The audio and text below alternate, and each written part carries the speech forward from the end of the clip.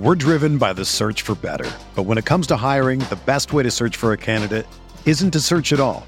Don't search, match with Indeed. Indeed is your matching and hiring platform with over 350 million global monthly visitors, according to Indeed data, and a matching engine that helps you find quality candidates fast. Ditch the busy work. Use Indeed for scheduling, screening, and messaging so you can connect with candidates faster. Leveraging over 140 million qualifications and preferences every day, Indeed's matching engine is constantly learning from your preferences, so the more you use Indeed, the better it gets. Join more than 3.5 million businesses worldwide that use Indeed to hire great talent fast. And listeners of this show will get a $75 sponsored job credit to get your jobs more visibility at Indeed.com/Blue Wire. Just go to Indeed.com/Blue Wire right now and support our show by saying that you heard about Indeed on this podcast. That's Indeed.com/Blue Wire. Terms and conditions apply. Need to hire? You need Indeed. What's up, y'all? It's Drewski, and I've teamed up with Mountain Dew to produce a hilarious new basketball podcast called The Dew Zone with Drewski. Learn the backstories of your favorite ballers and celebrities like Jamal Murray. Did you have like a favorite team? Was it the Raptors at the time or no? Was the Raptors even started around that time? Come on, bro. I ain't that old, fam. You talking like I'm 50. Taylor Rooks, Asia Wilson, and many more. You won't want to miss this. Listen to The Dew Zone with Drewski on Apple Podcasts, Spotify, and wherever you listen to podcasts.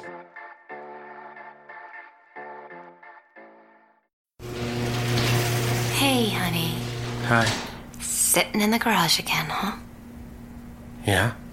All alone? Yeah. On our son's bicycle? Yeah. Yeah. It's hard to be without your bike, so do something easy and protect it with Progressive Motorcycle Insurance. And when you ride with us for 4 straight years without an accident, we won't count your first one against you, no matter how much it costs. Visit Progressive.com to quote today. Progressive Casualty Insurance Company and Affiliates. Accident forgiveness not available in all states. This is Heat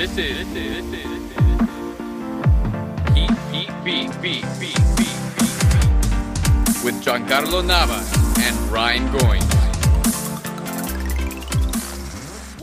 Welcome to the Heat Beat Podcast. I'm your host, Giancarlo Navas, and with me today, we have producer and co-founder, Mr. Brian Goins. How are you, sir? Hey, yo. 2 shows in a row, Brian. Now that you have a normal job with normal times, you can come on shows again. It's kind of nice. I'm happy to be on with you guys. We are always happy to have our producer on. We have our very own Hot Take Harry, and Harrison's another one. Harrison, what was the last show you were on? Before I moved into my new place, it's been a while. It's been a long time. It's probably like one of the first or second show you've been on this season. We've done a bunch. And we have our professional Photoshopper and anime lover, Brass Jazz himself. Hello, everybody. Last seen on the Underground Pod. Brass, how are you? Nobody saw that. And we have, okay, this might be, I think the most excited I've ever been on this show for a guest was George Sedano. And this completely blows that out of the water. This is our free agent whale. The coach, Tony Fiorentino. Coach, welcome to the program this evening. How are you? Hey, guys. How are you? We're doing great. We're really happy that you're on.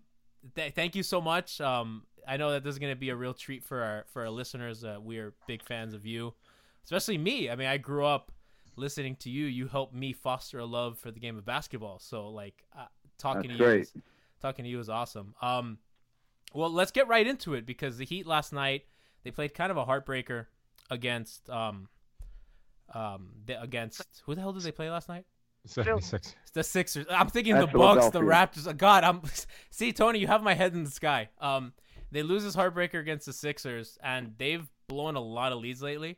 And Tony, I guess I want to ask you. I mean, you're coach, and you know the team as good as anybody. What goes on with the offense? Because they play so well, and they generate such good shots. And I don't even feel like they're going away from what works because it's just I don't understand what's going on. Well, if you looked around the NBA last night, it was an unbelievable night in that respect. That there was 2 or 3 other teams, 2 or 3 other games where a team had a huge lead and lost. So the Heat was one of a number of teams last night that had a big lead, and it's just a crazy night in the NBA. And part of the problem in professional basketball is that when a team is up by 20 or more points, let's say, they tend to relax a little bit. And the opposing team, they're all professional athletes. they dig in a little more. They're a little upset because they're getting, blown out at that point in time. And last night you could see it at the beginning of the third quarter. The Heat came out a little lackadaisical, not as sharp as they were when they went into the halftime. And Philadelphia came out on a mission. I mentioned during the broadcast last night, I wonder what Coach Brown said to them in the locker room, because they were fired up. And they came out, and Redick made a couple of J's, and then Jaric got hot, and the Heat could never get the momentum back. And Philadelphia cut a 24-point halftime lead to 8 going into the fourth quarter, which is what a home team wants to do. Any team wants to do when they're down by a lot at half, is try to give themselves a chance going into the fourth quarter, and Philadelphia did that. And so then it became a back-and-forth type of game. But in that third quarter, Bellinelli got hot and going into the fourth as well. He made some unbelievable shots, and the Heat came out a loser. The thing, but Coach, the third quarter for this team, and I think statistically they're, in the low 20s of third quarter teams. And this has been a thing that's been going on. I mean, Heat Twitter calls it the third quarter, because it's just like every year they have this third quarter problem. And we know Spoelstra to be a great coach, probably the best or second best coach, at least for me, in the league. So it's kind of strange that they're coming into the third quarter, and this is consistently a thing it's head scratching. Well, it is perplexing, because I mentioned last night about how the Heat have a penchant for not holding leads. And you would think, after it's happened a number of times, that they would learn that they've got to be a little more focused, be a little more energetic, more of an attacking mode, get into the lane offensively. Sometimes it's the defense that does it. Sometimes it's the offense. The same thing happened the night before, Tuesday night in Toronto, where, again, the third quarter was the Heat Achilles heel. The last 3 or 4 or 5 minutes of that third quarter, they did not keep up with the tempo of the game. They got caught up in the running game, and Toronto just went on a binge right near the end of the third quarter. And then the Heat got down so much they couldn't come back and win. They were lost by 3. So it's a recurring theme, and it's not that easy to figure out, because if you could, this coaching staff, I think is one of the best in the NBA, they'd figure it out. So it's very perplexing. And I think part of the problem is that the Heat, and you don't want to say this with the understanding that it may sound like an excuse, but it's not easy when you've got a lot of guys in and out of the lineup, and lineups throughout the season. I think the Heat have used 18 or 19 different starting lineups. It causes problems for a coach, because you're never quite sure who's going to be hot, who's going to do well with a certain group, because they've been out or they're back in. And so a coach is always searching for the right combination, especially when you get up, by a lot of points. And so you go with defense? Do you go with your offensive squad? Do you keep a team in that's struggling a little bit because they're going to find their way, or do you go to the bench? These are all questions that the guys are asking themselves, the coaches, and they're discussing on the bench. And they can't seem to come up with the right formula yet. And, Coach, I'm glad that you mentioned that brass. I know that we've talked a bit about this on previous shows. That starting lineup is so fluid that guys, and it's part of it's just injury. Guys get hurt. Olynyk's missing time. Ellington missed some time. Tyler's missed a lot of time. Brass, guys come in and out of the lineup. It's really difficult to expect them to have any sort of continuity. And that's, I think, probably one of the things that shows in the third quarter. Well, it's a good point, because a good example is Olynyk. He was starting to get comfortable. He was playing very well in the fourth quarter. And then he gets hurt, and then he misses 3 or 4 games. And, you're trying to create that chemistry between Olynyk and Whiteside as you're starting 2 guys up front. And then the rest of it flows from there. And then, so now he's not there. Now you're confronted with, who do we start at the power forward spot? James Johnson seems to be playing better coming off the bench. Even if he just sits 3 or 4 minutes at the beginning of each half, his mindset is, it seems, much better coming off the bench. So this creates a lot of dilemmas for Coach Spo and his staff. And as of right now, with 24 games left, they haven't been able to solve it yet. Right, and I think with the addition of Dwayne coming back, it also creates a question into to how do we fit him into the rotations, because he can still be a really huge asset to a team. His basketball IQ is really out of this world, but obviously he's an older player. He's not the Flash that we remember, but he can still be a real real big deal on this team. Yeah, a real asset, but obviously he still has some time needs to get back in shape and everything to really click with this offense, because it can be a really fast team, and he's not the fastest player on the floor anymore. Well, he is a good athlete. You're making a good point. You got to try to figure out where does he fit in. And you got that variable, and then you got the variable of Tyler Johnson. He was playing well, then he went into a slump. Then he started to play well and got hurt his ankle. Then he came back, and maybe he wasn't 100%, and he was favoring it a little bit. And then he has a couple of good games, and then did not play well on the road trip. So you got to factor all that in. Do you go back to him in the fourth quarter? Do you play him in the third when he started the third quarter, not having a good night? Then all of a sudden he hits a three, and he's one of those guys that can explode and get you 15 points. He was 10 for 11 in the third quarter at Orlando to get the Heat back into that game. And then Ellington made a few threes at Orlando way back when, and he came away with a win. So it's really hard to figure out. There is no clear-cut solution to it. You got to kind of go along and do it by feel. And it's as I mentioned earlier, it's very perplexing trying to figure out what's the right thing to do. Coach, the thing with Tyler, and it's funny because on this show I've been really hard on Tyler, and by really hard I've been really hard on Tyler. The thing with him is that I think he's the kind of player that benefits from having better guys around him. Like I've argued on the show that he's a guy that would probably love to be with LeBron. Like he's great off the ball. He's a good shooter. He's very strong. He's athletic. Like he's a guy that is great on off-ball guard. But I think the Heat really try to have him as a creator and attacker sometimes. And I think that puts him in bad positions, and it's kind of by necessity. And we know that his contract will balloon next season, and that's going to really hamstrung their cap and their luxury tax and all that. So, like, for me, the Tyler thing has been – I don't think, like, he's in the best situations for him to excel in a role that he could probably have. And I've been a little mean to him. But I feel bad because I think he's good. It's an interesting point. I'm not sure I agree with that, but I do know that his legs are very important to him, as they are for most basketball players. I mean, he's not 100%, but when he's not getting his legs into a shot, with Tyler, you asked the question, is his outside shot helping his drive, or is the drive helping the perimeter, Jay? And so when he's shooting the ball well, obviously, like most guys, he's very difficult to guard because he can take it strong to the rim. He's a tough, hard-nosed type of player that doesn't back down. And he's a good defender as well. And so if his legs aren't 100%, and he's not hitting the J, he can't get to the basket because he's not feeling real strong with that thrust, with that you need to go off that left foot, the right leg as a lefty. And so that's another thing to consider when you're coaching. There's so many variables to this team that and then you got the other one with Bam Adebayo as well as he's played. Now last night, Whiteside was playing well, and then Bam was playing well, and then going down the stretch, Coach Spoelstra went with Bam. He didn't go at Whiteside, and I think one of the reasons is Bam's a better passer.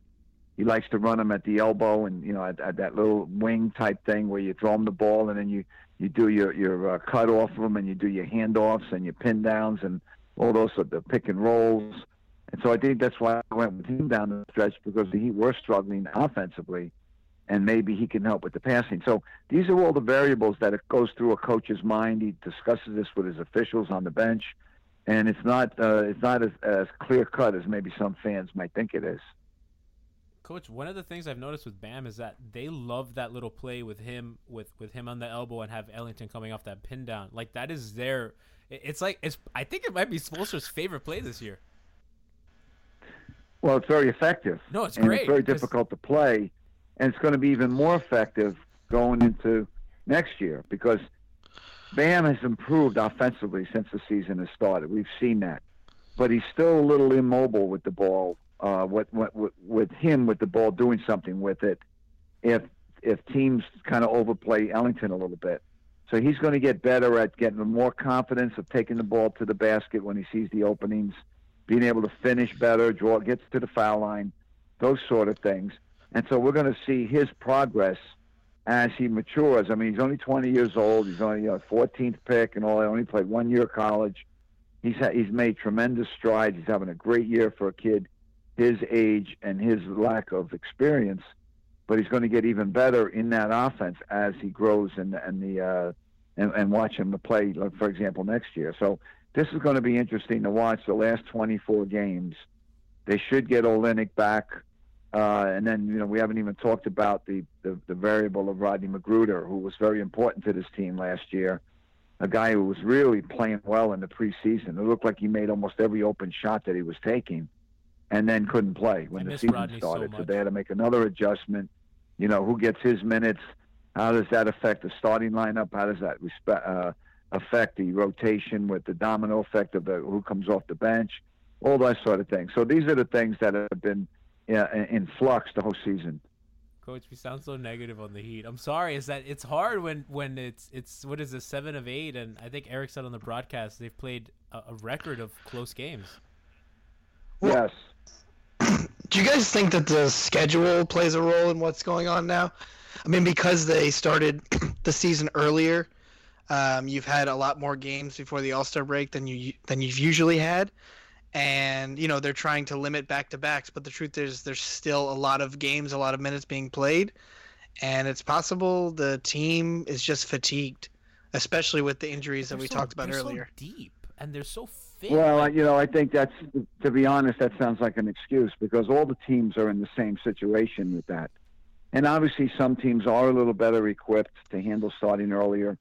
You got a Golden State that's got most of their team back, and they don't have to incorporate different things. And the Heat had a lot of their players back, but they still had to incorporate new things.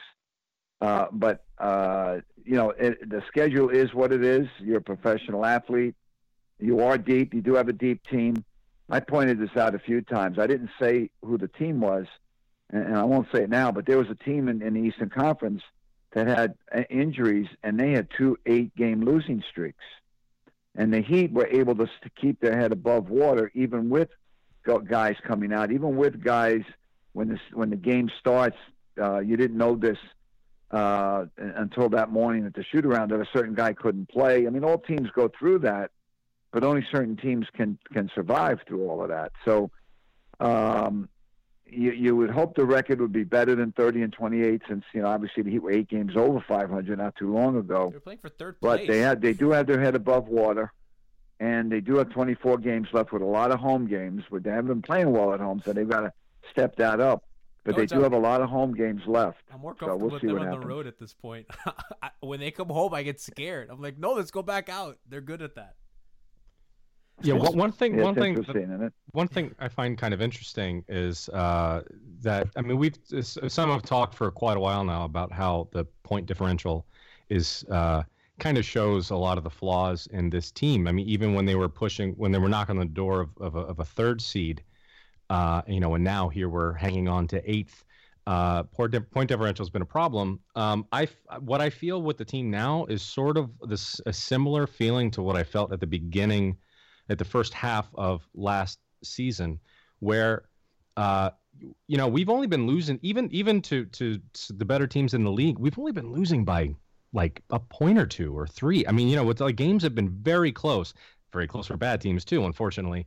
But the shots are there, and they're just not falling. But and they've been so lucky at the end of. I mean, the Toronto on the road, Charlotte. I mean, they've done, I think, about what you would expect them to do at the end of close games, because it's not that they're winning all of them, and it's not that they're losing all of them.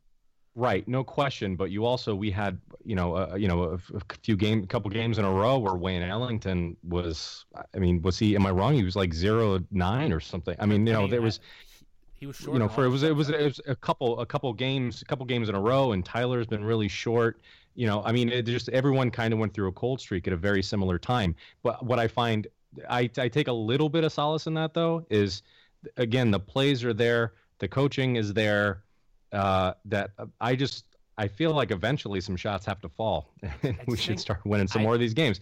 And maybe that's the homer in me, but I'm just going to stick with that. The Achilles heel for me is that it's difficult for them to generate any sort of good shots. I mean, other than Goran, it's tough for a guy to say beat him off the dribble. I mean, you have moments that Tyler can do it, but that's usually when the defense is scrambling. But when they broken plays and stuff, it's difficult. Jay Ritz can do it some, not at the volume that you'd like him, but he's still growing. I think it's a little unreasonable to ask Jay Ritz, it's only his third year, to, hey Jay, go win us a game. You know what I mean? Like, it's still that's developing, but they don't have, I don't know, to me, they don't have enough guys to just say, go, we need a basket. They don't have a James Harden. And that makes an appearance at the end of those Houston games, because they have Chris Paul and James Harden. And it's like, we used to have LeBron and Dwayne and Chris Bosh that, like, go get us the basket. And now they have to do, like, these elaborate pin downs coming off. I mean, that play that they ran the other day to get Ellington an open three in the corner, like, they have to do witchcraft to get good looks. And it's incredible. Well, I mentioned this the other day in the first game we did from Toronto, that overall, when you look at this team, I get the feeling, being around them every day and knowing that how good the coaches are, and I know the spirit that they have and how tough they are and how much they take responsibility.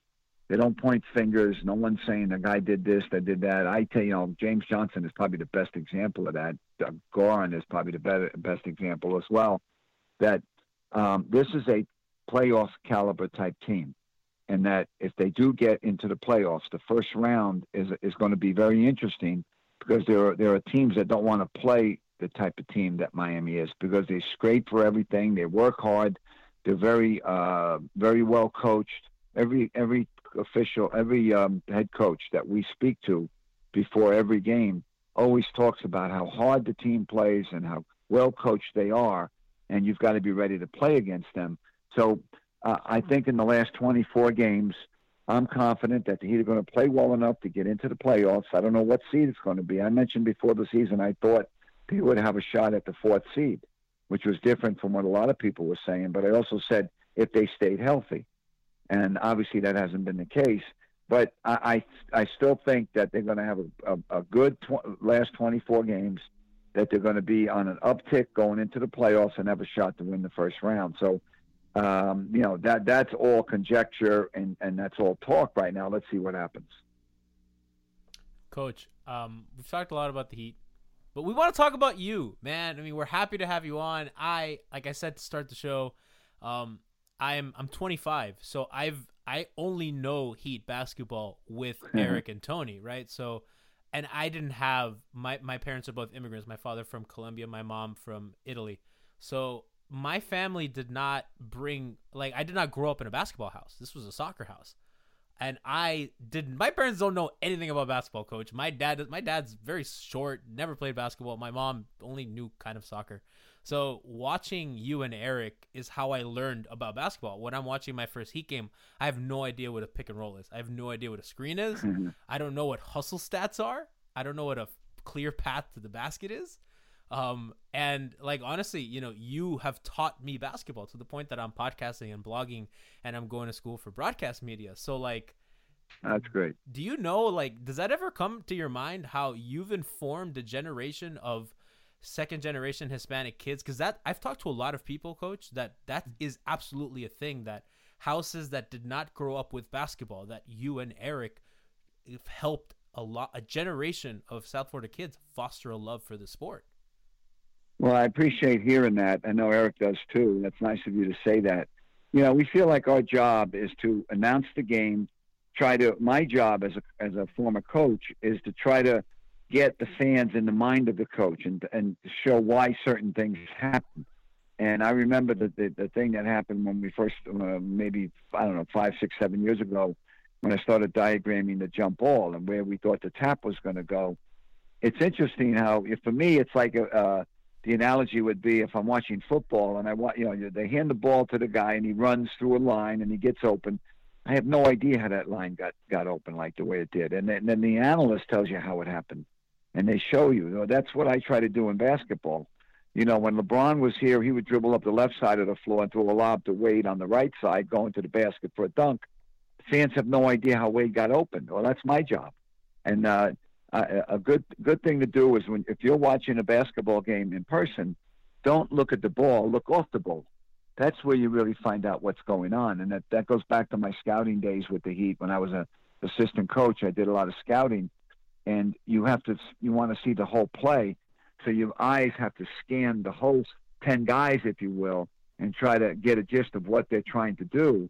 And then that helps when you're broadcasting, because now you're showing the fans what a coach is looking at, and trying to explain rules and different things that go on that officials are trying to get done as well. So Eric and I really appreciate that. You know, we've announced games when the Heat won 15 games in a season, and we announced the championship the games, all of them, you know, from 6 right through to 10, 11 through 14. And so we appreciate those kind words, and we really enjoy what we're doing. No, I mean it's been monumental for us. Like, both of you have been such like monumental figures in South Florida. Like, I don't mean the Dolphins don't really have a voice, maybe a radio voice, and the Marlins, as we've seen, you know, they just fired broadcasters. But like you both have endured in a way that is special. I know probably Brass. I mean, you probably grew up with Dr. Jack, so you probably had a different experience with this. But like Tony's my Dr. Jack, man. Like, yeah, baby, you know, explaining I mean, your clear path to the foul. Like, I know Tony's gonna come break that down for all the people that don't know, and the jump ball and all that stuff. So that's so cool. Coach, how did you get the broadcasting? Because you've been with the team since day one, right? Yeah. What's the story behind? I was on the original coaching staff in 1988 with Coach Rothstein.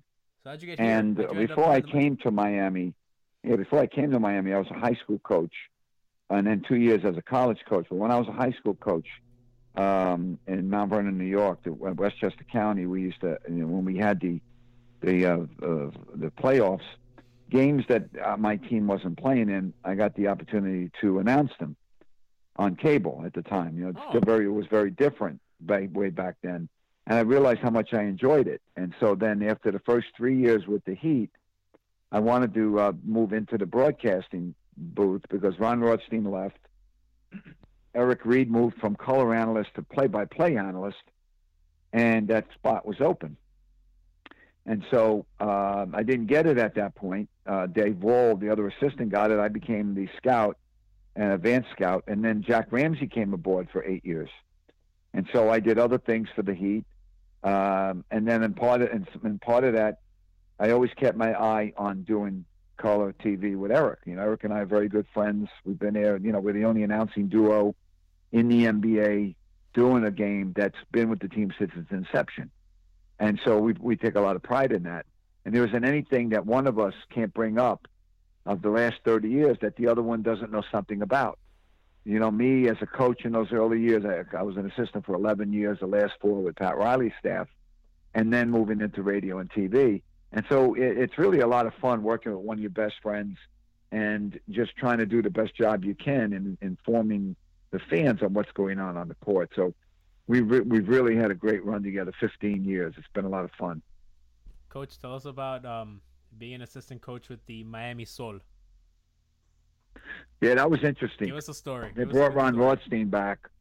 They brought Ron Rothstein back because he was the first head coach.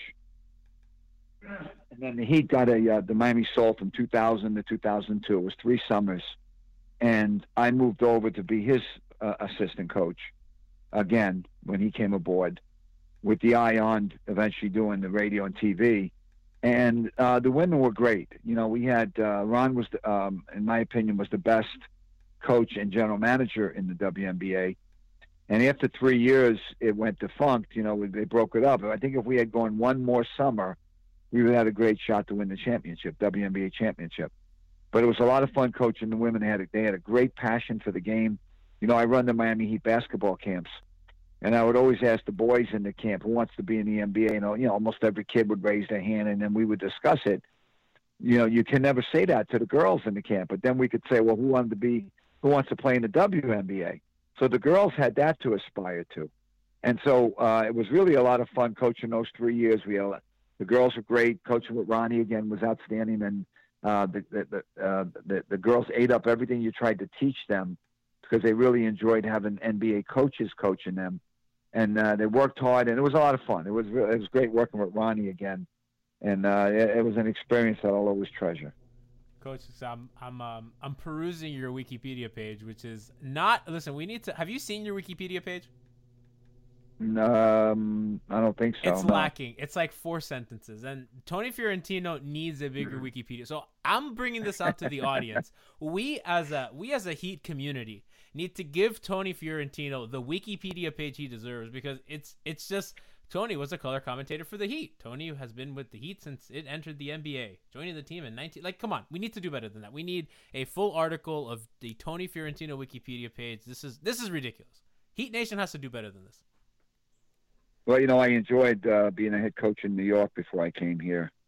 See, that's not on here. I didn't know that, Coach. Mount Vernon High School. We won championships, state championships, and we had a lot of talent. At my high school, we've had 9 players from my high school play in the NBA. I coached one of them, Rodney McRae. His brother Scooter had as a freshman. I had Rodney as a freshman and as a senior. My first year coaching at Mount Vernon, I was the baseball coach for before that, and then got into and then became the basketball coach. The first year I coached as a high school coach, I had Rodney McRae. Rodney was the 3rd pick in the NBA draft, and played 10, 11 years in the NBA. So played in the finals for Houston.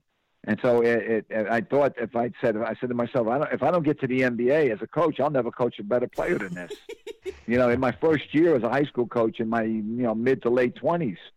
And so it was a great experience to coach at my alma mater, and then move on to come to Miami with one of my best friends, in Ron Rothstein, and coach with him. Be able to coach and then be on Pat Riley's staff, which was an experience in itself. Pat Riley was a genius. Every day he said things that were just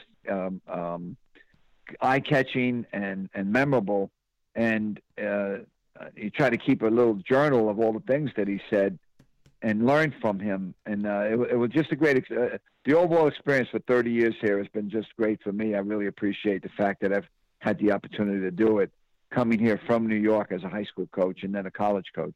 Coach, you worked for Pat Riley. Give us a good Pat Riley story, like something that happened at practice, maybe something that he got mad at you. Give us a funny Pat Riley. I want to know the funny side of Pat Riley in his coaching. Well, days. There's one great story he told us, and I'll clean it up a little bit. He was a great high school coach, a great high school player, and a great college player. But when he came into the NBA, it didn't translate that way. He was He was a guard that rarely got in the game. He played with Jerry West and Gail Goodrich, Hall of Fame backcourt. Bill Sharman, Hall of Fame coach. Will Chamberlain, Hall of Famer. And he was on that team. And one year he was telling us that Gail Goodrich was out, his backup was out, so Pat Riley now had to play. And so they were down 1 with 5 seconds left against an opponent. Bill Sharman calls timeout. They had the ball out on the side.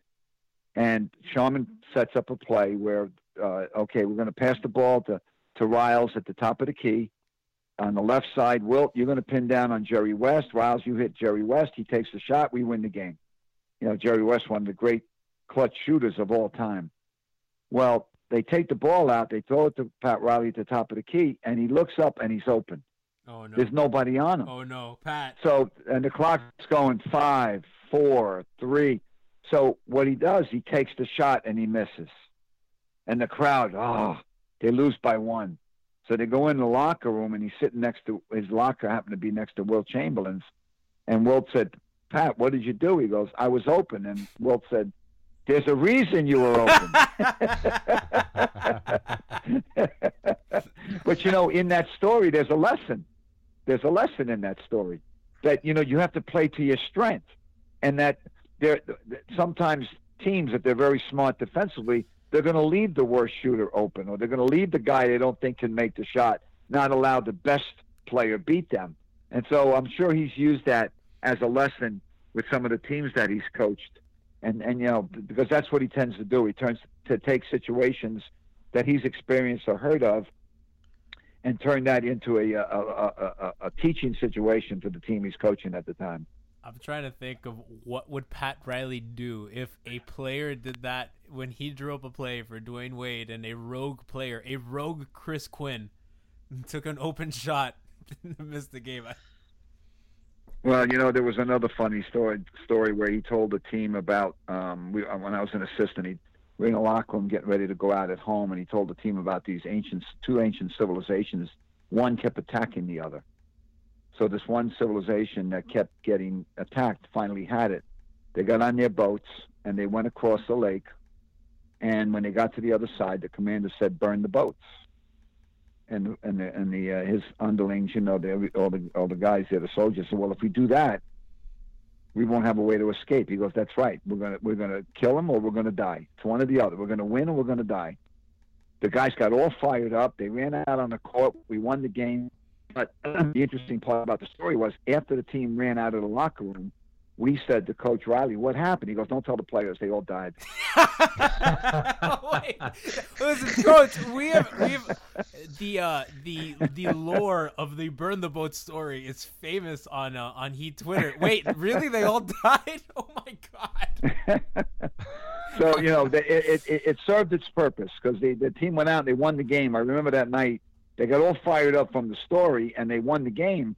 But the gist of it was that, the real story was those guys all died. The story of the boat. So he was a master at getting guys, to just play their best, bringing out the best in them.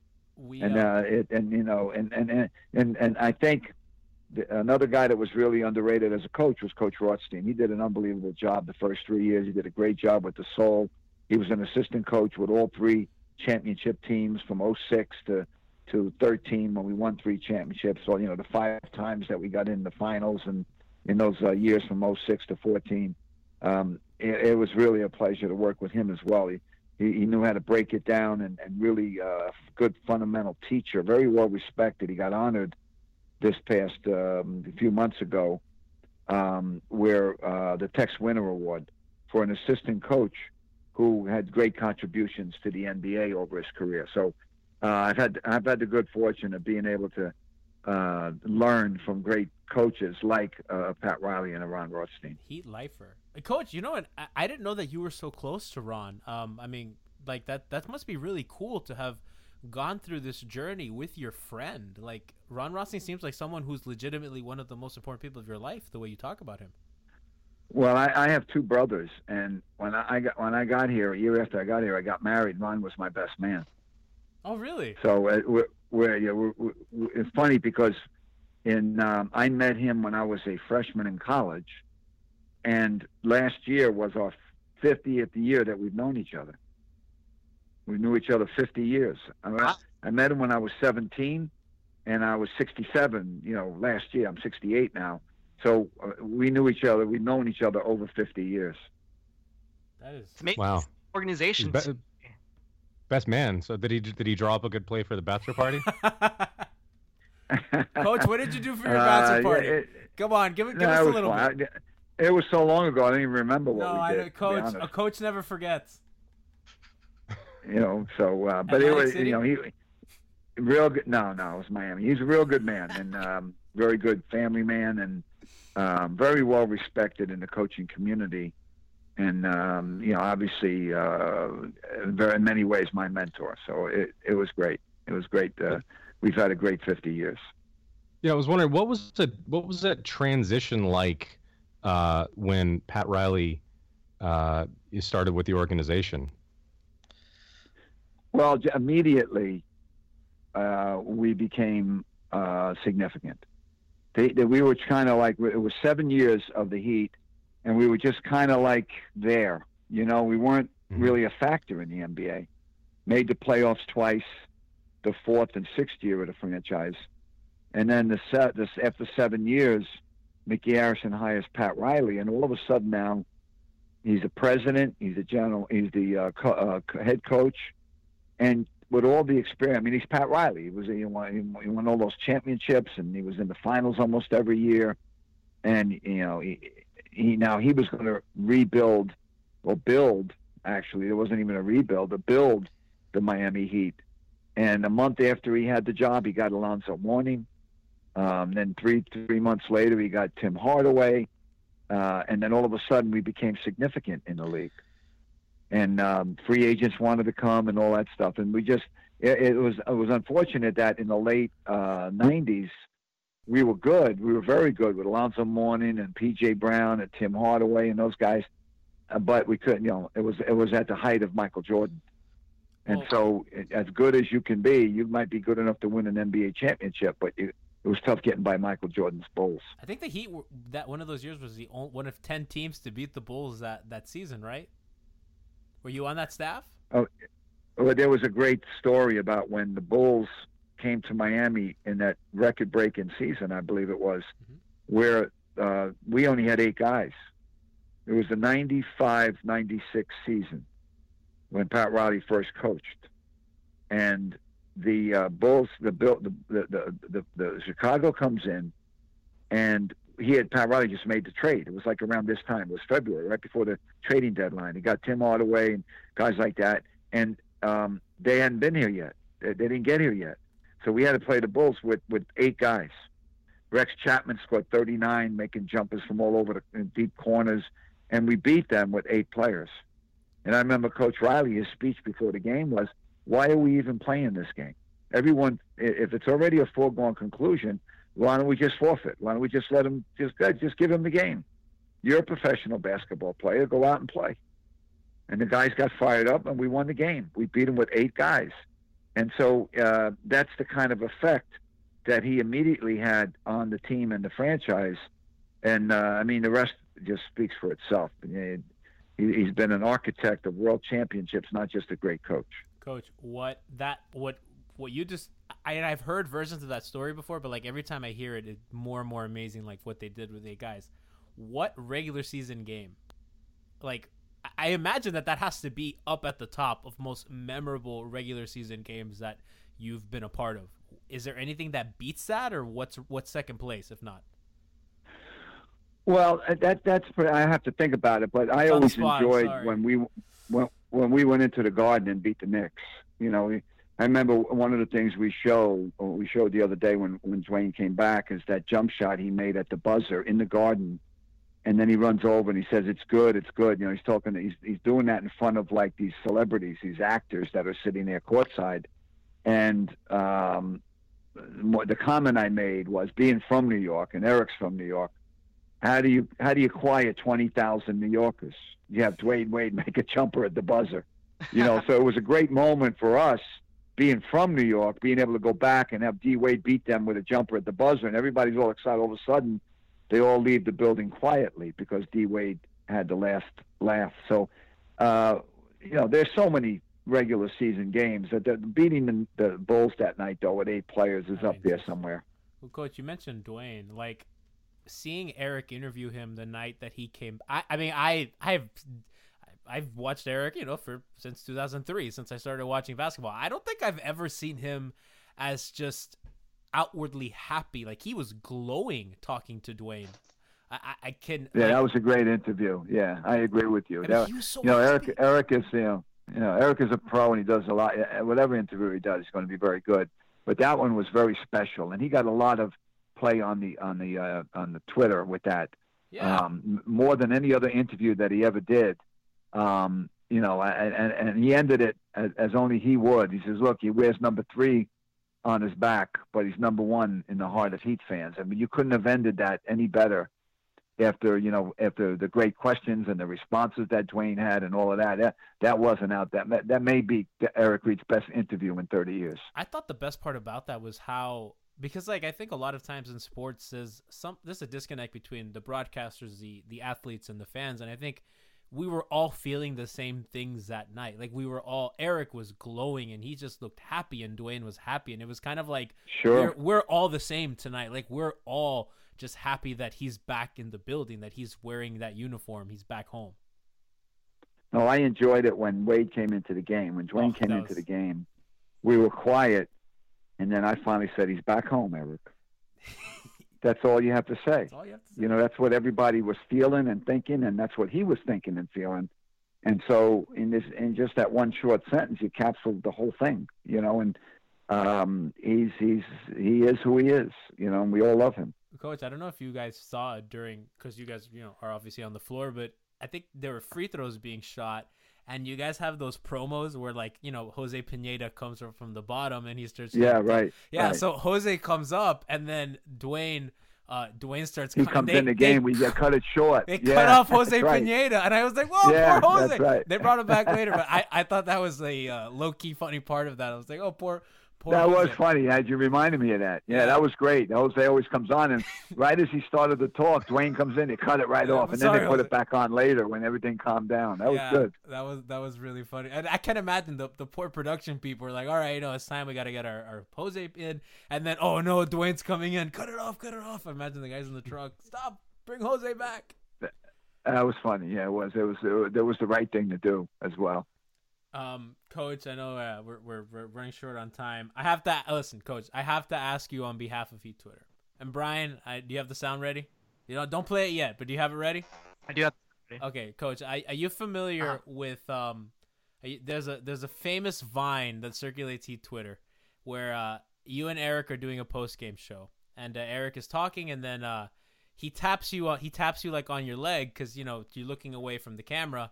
And you turn around and you say, "Oh, I'm sorry, Eric. I was looking at some stats." But you weren't looking at some stats because the stats were the papers in front of you. And Brian, play the sound for the audience that doesn't know. 3 of their last 4 overall, and 3 of the last 4 at home. Sorry to interrupt you, Coach. Looking at some stats. Coach, what were you looking at? Everybody makes a lot of. They like to put their own thing on that whole thing. I had seen a friend. And I was staring at him as he left. I was trying to get his attention. I wasn't even paying attention that we were back on the air. Now, I've never done that that's the only time I've ever done that in 15 years. I know. And so people were making fun of, what was he looking at? What was he entranced with? I was just simply looking at a friend. A lot of speculation, Coach. I know.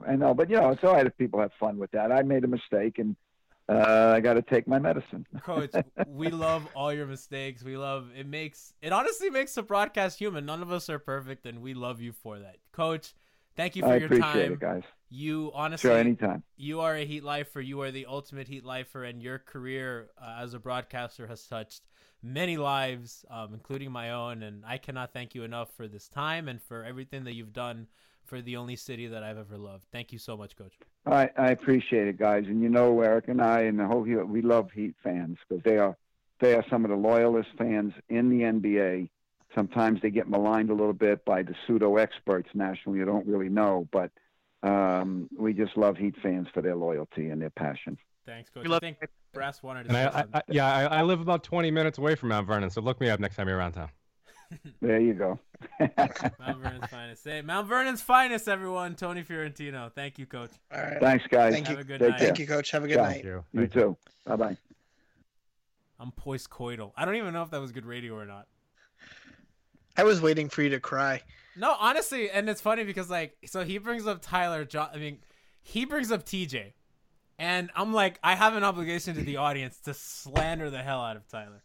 And I couldn't. I was very delicate with my Tyler slander. There's not. Again, we don't need to get into this every show. There's nothing wrong with Tyler. It's just an unfortunate contract along with everything else that the Heat did. It's on its own. In a vacuum, it's fine. Whatever, dude. He disagreed with all of your TJ takes anyway. Oh my God, Tony just totally I don't really agree with your Tyler take there, bud, but I'm gonna keep going.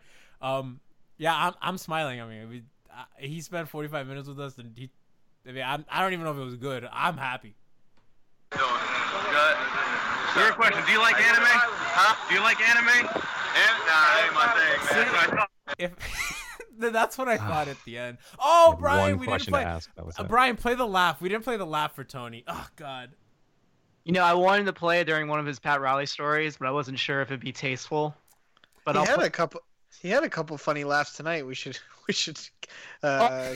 Sure. No, hold on. There's sound to be cut up, and him telling the story about burning the boats. That was beautiful. Yeah, kill him. Just like Tony, kill him. Like there's. Play that again. That's pretty good.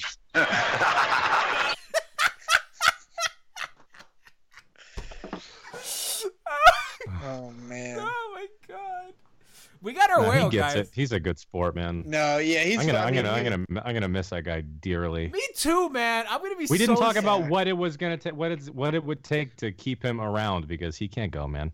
Listen. That interview scared that. Like, I'm gonna peel back the curtain for the audience. I was terrified that whole interview because I'm like, okay, well, we're having a Heat employee on. I'm not entirely sure he's allowed to come on this podcast because we circumvented PR.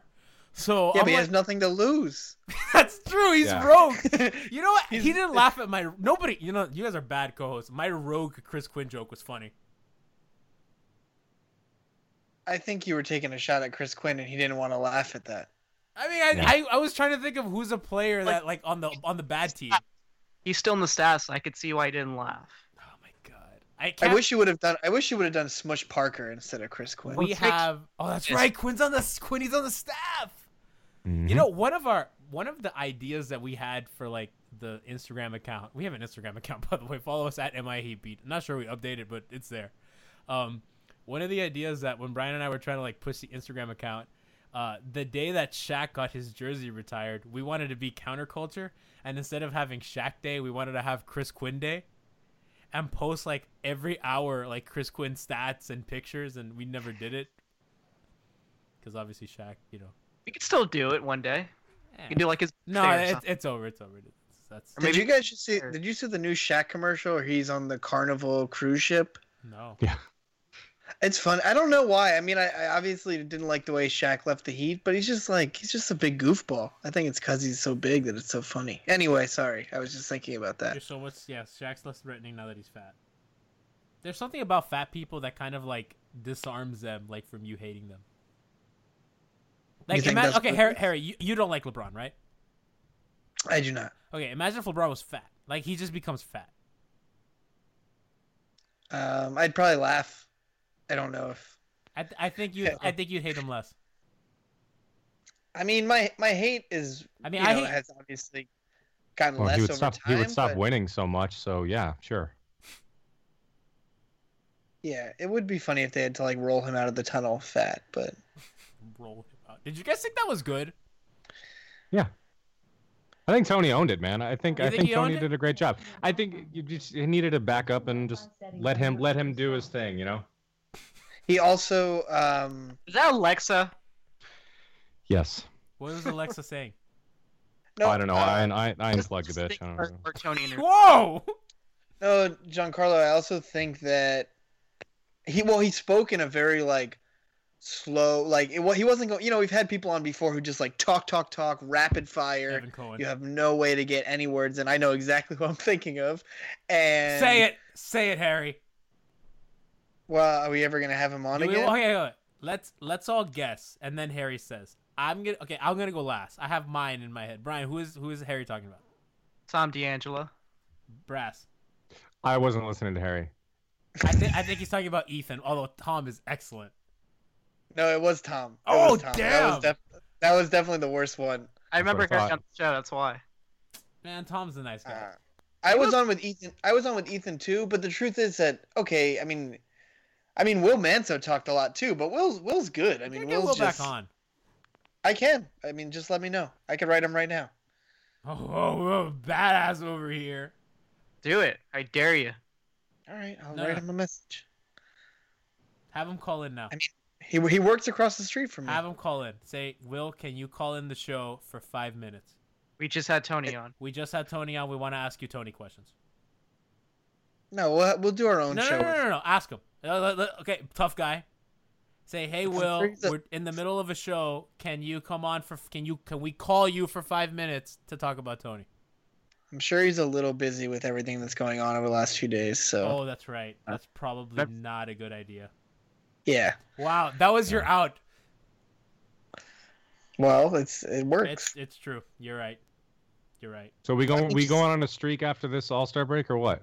Yes. The schedule's better. I think the offense so sucks, hopefully. Man. I don't think they're gonna be fixed.